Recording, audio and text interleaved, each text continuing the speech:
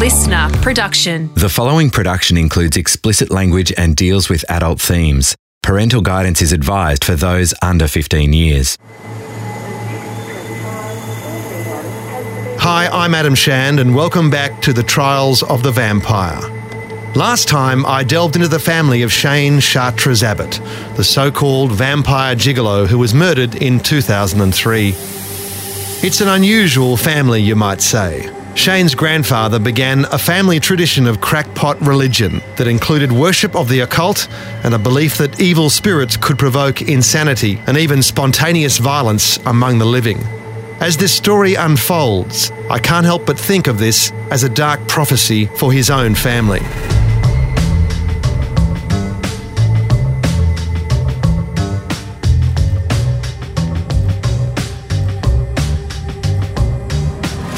Shane and his 8 siblings from 3 marriages were raised amid infidelity and brutality. Shane's half-sister Patina claimed their father Frank had run over his second wife with a combi van, which caused her death 5 months later. He was never reported to police, much less charged. In the aftermath, Frank with his new wife started a new hippie life in northern New South Wales, where Shane and his younger sister Joanne were raised in the mid-70s. The family broke up and by age 13, Shane was on the streets. At age 20, he was a father and he began working as a male prostitute in northern New South Wales. Later in Melbourne, he was trained by a master in BDSM, bondage, discipline, submission, dominance and sadomasochism. He built a good name in the industry and a clientele that sought his skills, with discretion assured. But everything changed when Shane was accused of raping and mutilating a client, the Thai-born Penny.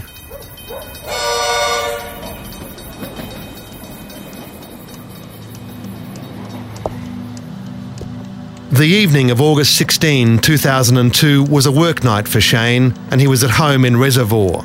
He was playing chess with his driver, Alec Winters, as they whiled away time before a job. Through the evening, Shane's partner Kathleen, her sister Frances and their mother came and went as the 2 men played.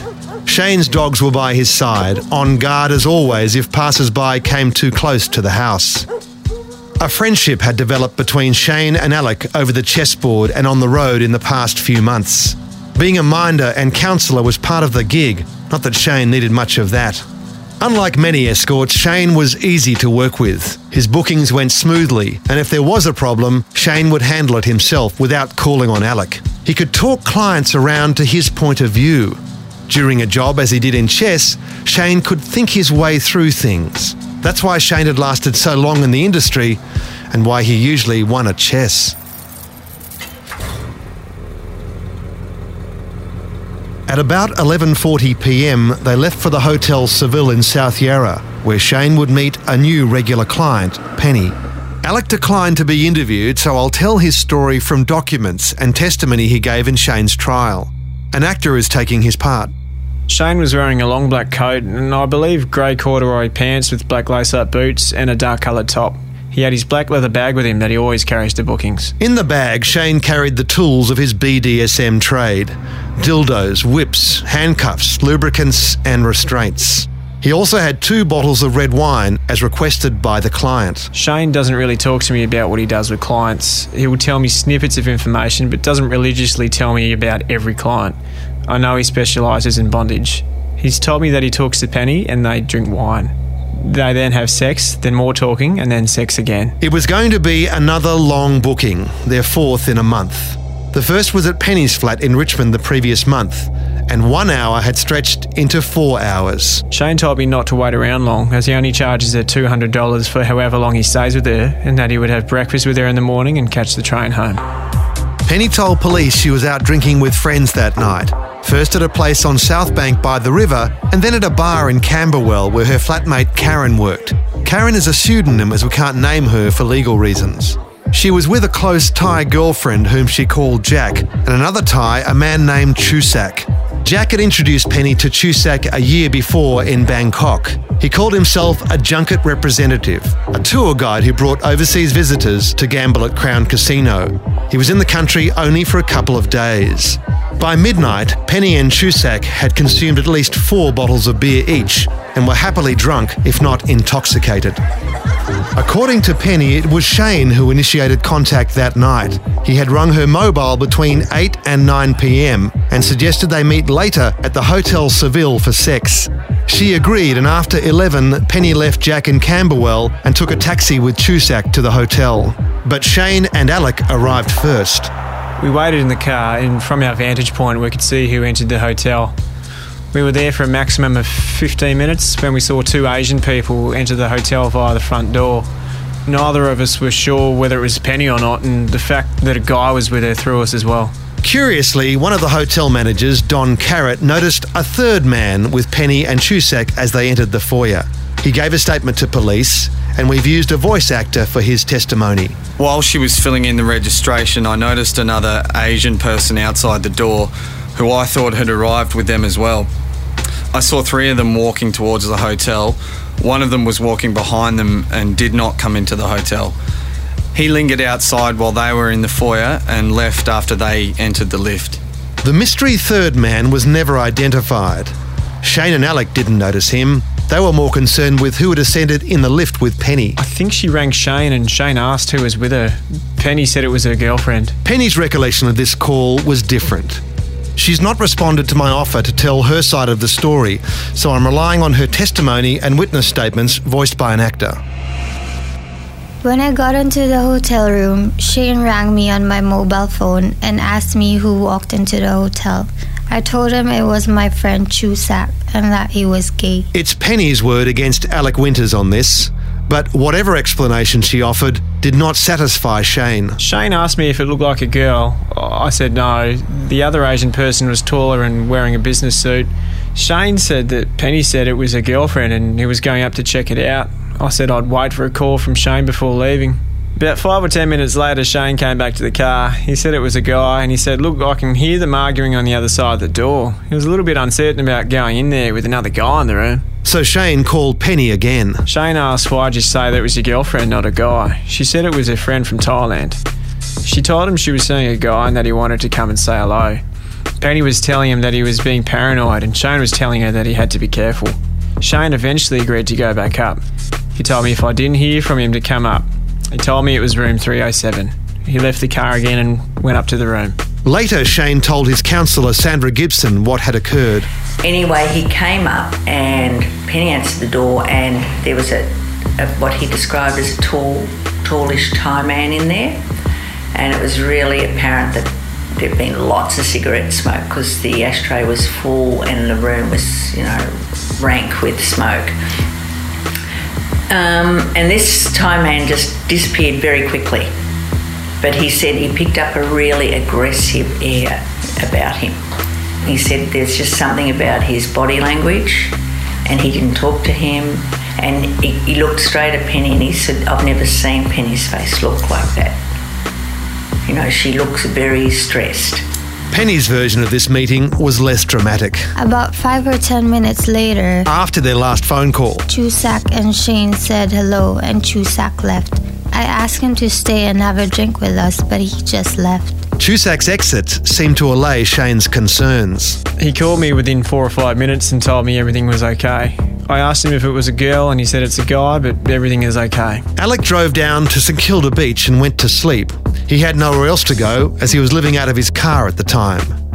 Shane had previously told him that if he got another job, he would ring Alec to come and get him. They'd go to the job, and then he'd return to Penny afterwards. But Shane didn't call, and they didn't speak until the following night.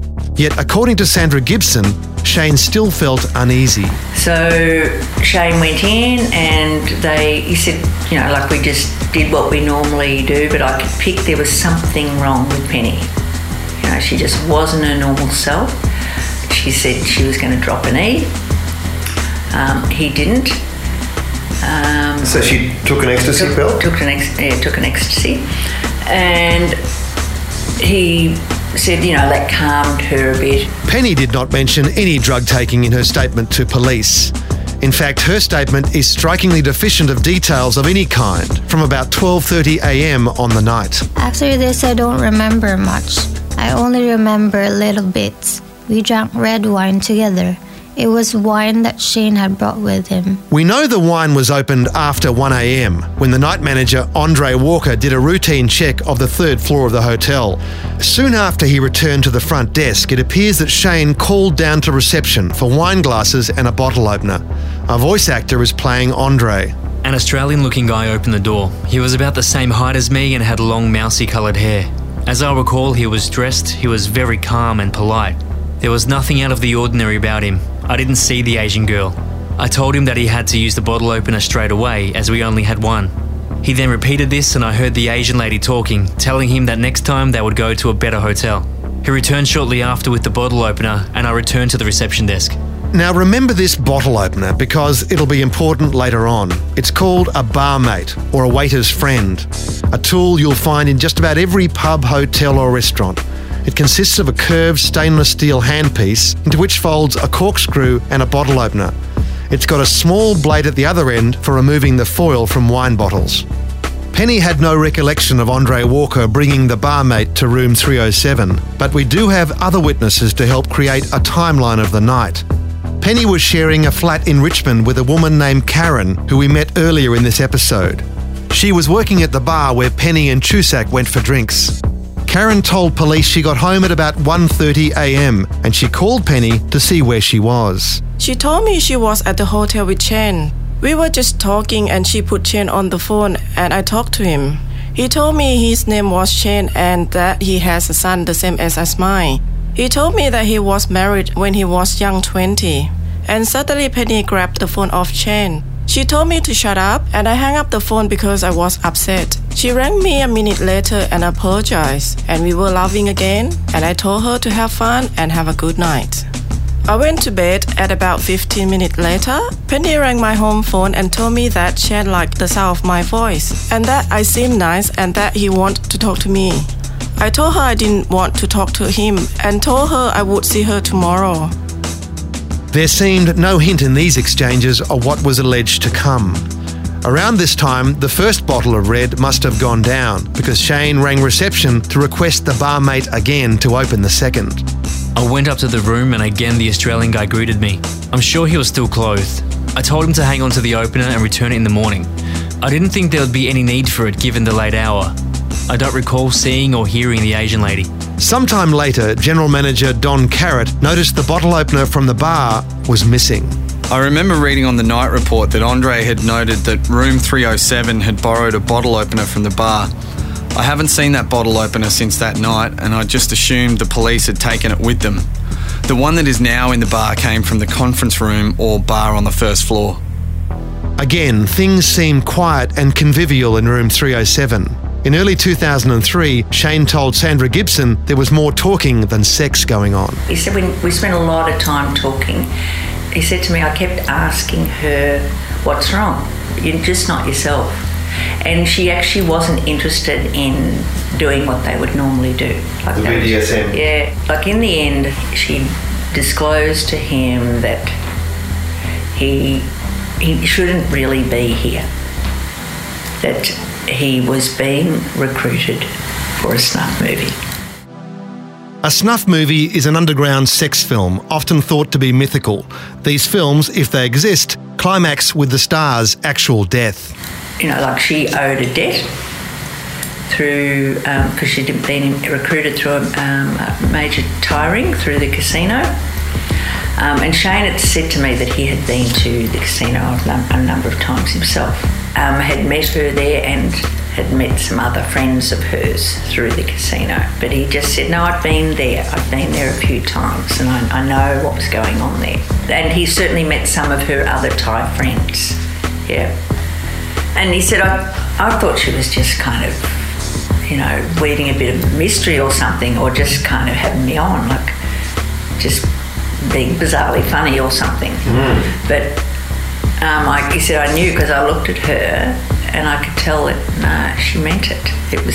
This was for real.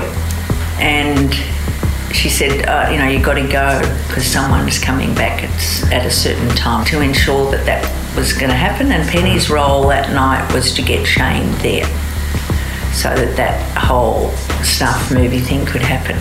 Penny fell asleep. It must have been very early hours of the morning.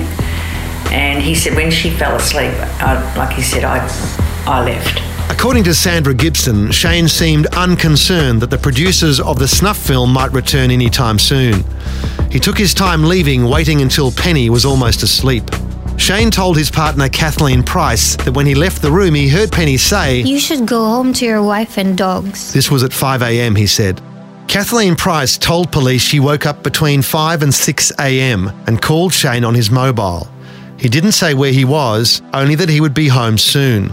A voice actor has narrated her statement. He was home not long after that. There was noise in the background where he was. It could have been voices or the telly.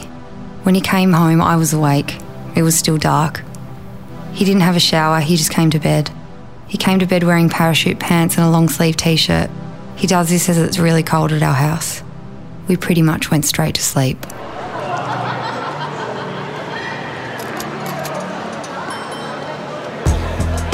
Checkout time was 10:30 a.m. At 10:45, 2 rooms were still occupied, 503 and 307. Manager Don Carrott called 503 and the guest told him they were checking out soon. He got no answer from 307, and so he went up and let himself in with the master key. At first I thought the room was empty, and then I noticed that the curtain was damaged and that there was no bedding on the bed. I then noticed a pair of shoes or boots, I think they were, between the ensuite and veranda door, and there was a jacket hanging on the chair by the table. I walked towards the shoes and looked in the ensuite and found a woman naked in the shower on top of all the bed linen. There was some blood around and her face was puffed up and swollen, and she looked as though she'd been assaulted. Whilst looking at her, I noticed that she was breathing and she was on her side, so I didn't touch her. I quickly left the room, at which time I noticed there was some blood or something on the carpet as I walked towards the room door. I came down to reception and rang 000 and told them what I had found and requested police and ambulance. Let's go through the first hours of the investigation right after this.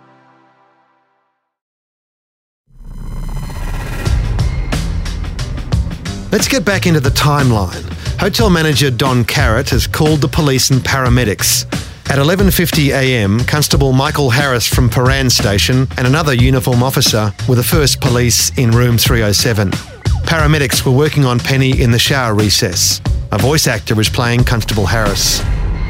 I observed a female, now known as who was naked and lying in the shower. She was curled over and making groaning noises. Bloody towels and pillows surrounded her. The ambulance officers stated that she had serious head injuries. Her face was bloodied, her left eye was badly swollen. She had blood bubbling from her mouth and she was not responding. There was no bed sheets or pillows left on the bed as they were all in the shower. The room smelt heavily of cigarettes. The curtains looked to have been pulled from the hinges as they were not hanging straight. The mattress had been pushed slightly off the bed and there was blood smudged on the far wall near the bed. At 2:30 p.m, Senior Constable Philip Stevens of Forensics began a detailed description of the scene, including these observations narrated by a voice actor. In the northeast corner of the bedroom was a table. On top of the table was the room key, a television remote, 2 wine bottle corks and 2 wine bottle cork seals. What was missing was the barmate, the corkscrew and blade that I referred to earlier, which the night manager had left with Shane at about 2 a.m. And curiously, the 2 empty wine bottles don't appear on the meticulous inventory either. The barmate interests me in particular. Medical staff told the police Penny's assailant used an implement, possibly a pair of pliers, to partially amputate her tongue. A small blade had been used to cut her nipples. Shane wasn't previously known to carry pliers or a blade in his BDSM kit bag. It wasn't part of his act.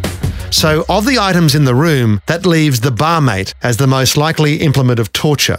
I think you could possibly grip someone's tongue with it, using the corkscrew against the stainless steel handle as a crude vice, but you'd need 2 hands for the task, and the victim would have to be out cold or restrained in some way. And Senior Constable Stevens did find evidence of bondage. Just a warning here, there are some pretty graphic descriptions of the injuries and the scene coming up in the next couple of minutes. The double bed was unmade with only a mattress protector fitted. The southeast corner of the mattress protector had been turned over itself. Under the turned back portion was a cardboard tube bearing the brand name Coban 3M. 3M Coban is a kind of adhesive bandage. It's well suited for bondage and discipline because the tape only sticks to itself and not to skin or hair. On the floor was a beige-coloured blanket.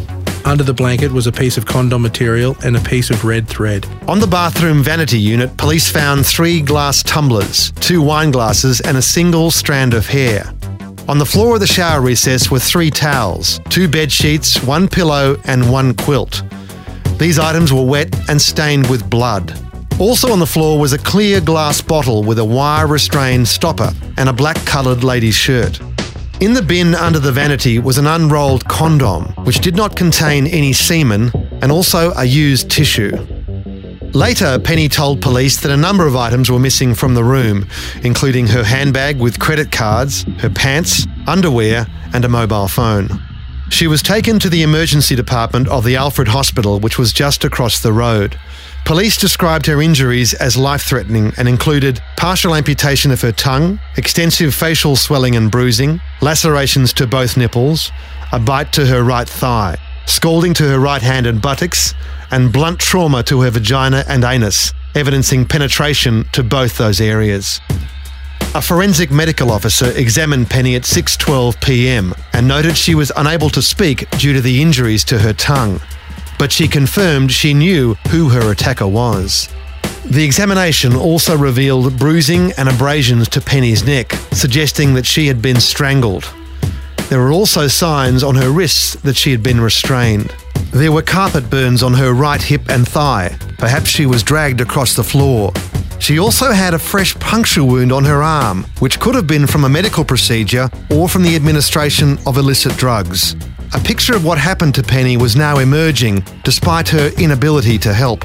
She only regained consciousness when she was in the hospital. She underwent surgery to repair her tongue and spent the next 17 days there. She could not remember exactly how she'd been injured, she told police. She had no memory of anything beyond 12:30 a.m. Despite this, she had no doubt who was responsible. On the night, the last person I remember being in the hotel room with was Shane. I did not arrange for anyone else to come to the hotel, nor did I let anyone into the hotel room. I know for a fact Shane did this to me because he was the last person in the room. The hotel staff could not recall seeing anyone else entering the hotel through the foyer in the early hours of August 17. The front door was locked from 11:30 p.m. until 6 a.m, which meant any visitors had to be let in by staff. But that wasn't the only way in, according to Andre Walker. There is a rear stairwell fire escape. This door is supposed to be alarmed, however, I believe it is broken. On this night, I did actually speak to another guest who was seeing off a guest of his, and they were using this entrance. From my position at the front reception, I can't see this entrance or exit. This is significant, suggesting it was theoretically possible for someone else to enter or exit the hotel without being seen. It also sheds a sliver of doubt over Penny's account. If she had no memory after 12:30 a.m, how could she be sure that Shane was the last person in the room? It's issues like these that help Shane's supporters maintain their belief in his innocence. So, was this a BDSM session that got out of control? I get it. Some people might want to pay to be assaulted and tortured. Each to their own, I suppose. But the injuries to her tongue are off the scale of normal, even in the bizarre world that Shane inhabited. Yet putting aside the tongue for a moment, if you can, if Penny didn't want this kind of treatment, why did she engage the services of a BDSM specialist? I also ask myself, why would an attractive woman, herself a former sex worker and stripper, need or want to pay for sex? She had no shortage of male interest since coming to Australia in 1995. Before coming to Australia, I worked as a prostitute in Thailand. That was 10 years ago for 1 year. For 5 years, I worked as a stripper in Russell Street, Melbourne. I gave up stripping 2 years ago and I had been working in an old people's home in Kew. About 4 weeks ago, I rang up for a male escort.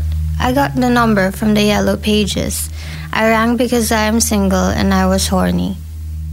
Penny had recently come out of a long and turbulent relationship with a man named Mark Adrian Perry, who also used the alias Mark Andrews. It appears they were still in regular contact. According to phone records I've obtained, Penny received a number of calls and text messages on the weekend of the attack from a mobile service registered in the name of Mark Andrews. On the Friday night, there was a call at 6:01 p.m. that lasted more than a minute. Then a text message at 7:22 p.m. while Penny was at Southbank. Then a call of 18 seconds at 10:51 p.m. while she was at the Camberwell bar with Jack and Chusak. The following morning, the calls from Mark Andrews' service resumed at 9:57 a.m., then again at 10:06 and 10:51. There was a break until the evening when there was a burst of calls. 6:49 p.m, 6:52, 6:53 and another 30 seconds later. 2 more calls came after 10 p.m. Most of the calls except the first couple were each only a few seconds long, suggesting they went unanswered or to voicemail. When asked about the call activity on her phone over that period, Penny claimed not to recognise that number. What's more interesting is that Shane claimed to have spoken to Mark Perry on the night of the attack. Penny didn't mention this, or any of these contacts, and so police didn't speak with the owner of the phone either. The outcome of this story might have been different if they had. Investigators would not learn the full extent of the relationship until 2009. The 5 years Mark and Penny spent together began in a strip club in the city. In 1996, while working at I met a person I know as Mark. I knew him for a couple of years before I found out that his surname is Perry. I also knew him as Mark Andrew. He was a customer and I would dance for him for money. When he met me, he told me straight away that he was a drug dealer. Many years later, he became a cocaine dealer. After a few times, he asked me to meet him outside the club. The first time I said no, and then after that I did go out with him dancing and partying. I then started to see him more often and I was thinking I was having a relationship with him. This became a sexual relationship. Not long after that, I felt like I was in love with him. Mark Perry was a man on the move. A few years earlier, he'd been working security at a suburban hotel, but now he was fast becoming a player in Melbourne's drug scene.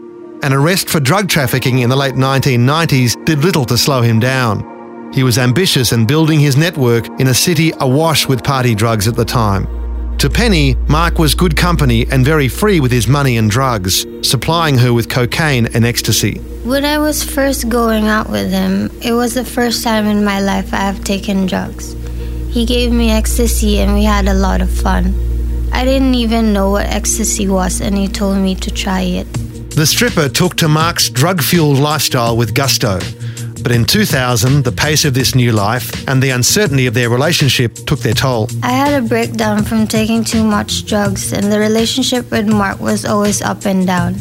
I was working as a stripper. I may have looked like a slut in my job, but I was very loyal to him and he knew that too. I did not fuck around.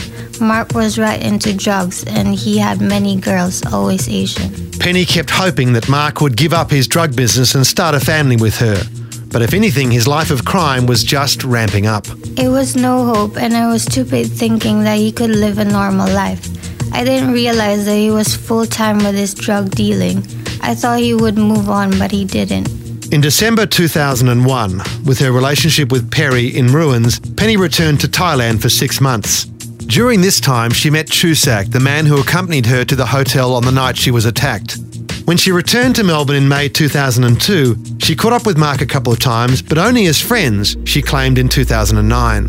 When I came back to Australia in May 2002, I started to think very silly things like I had always been faithful to Mark, and being upset I wanted to be different. I wanted to be not a good girl. By this, I mean I didn't want to be in a relationship with a man, to have sex and not get intimate with somebody. I didn't realize that I would pay a huge price for having sex with a monster.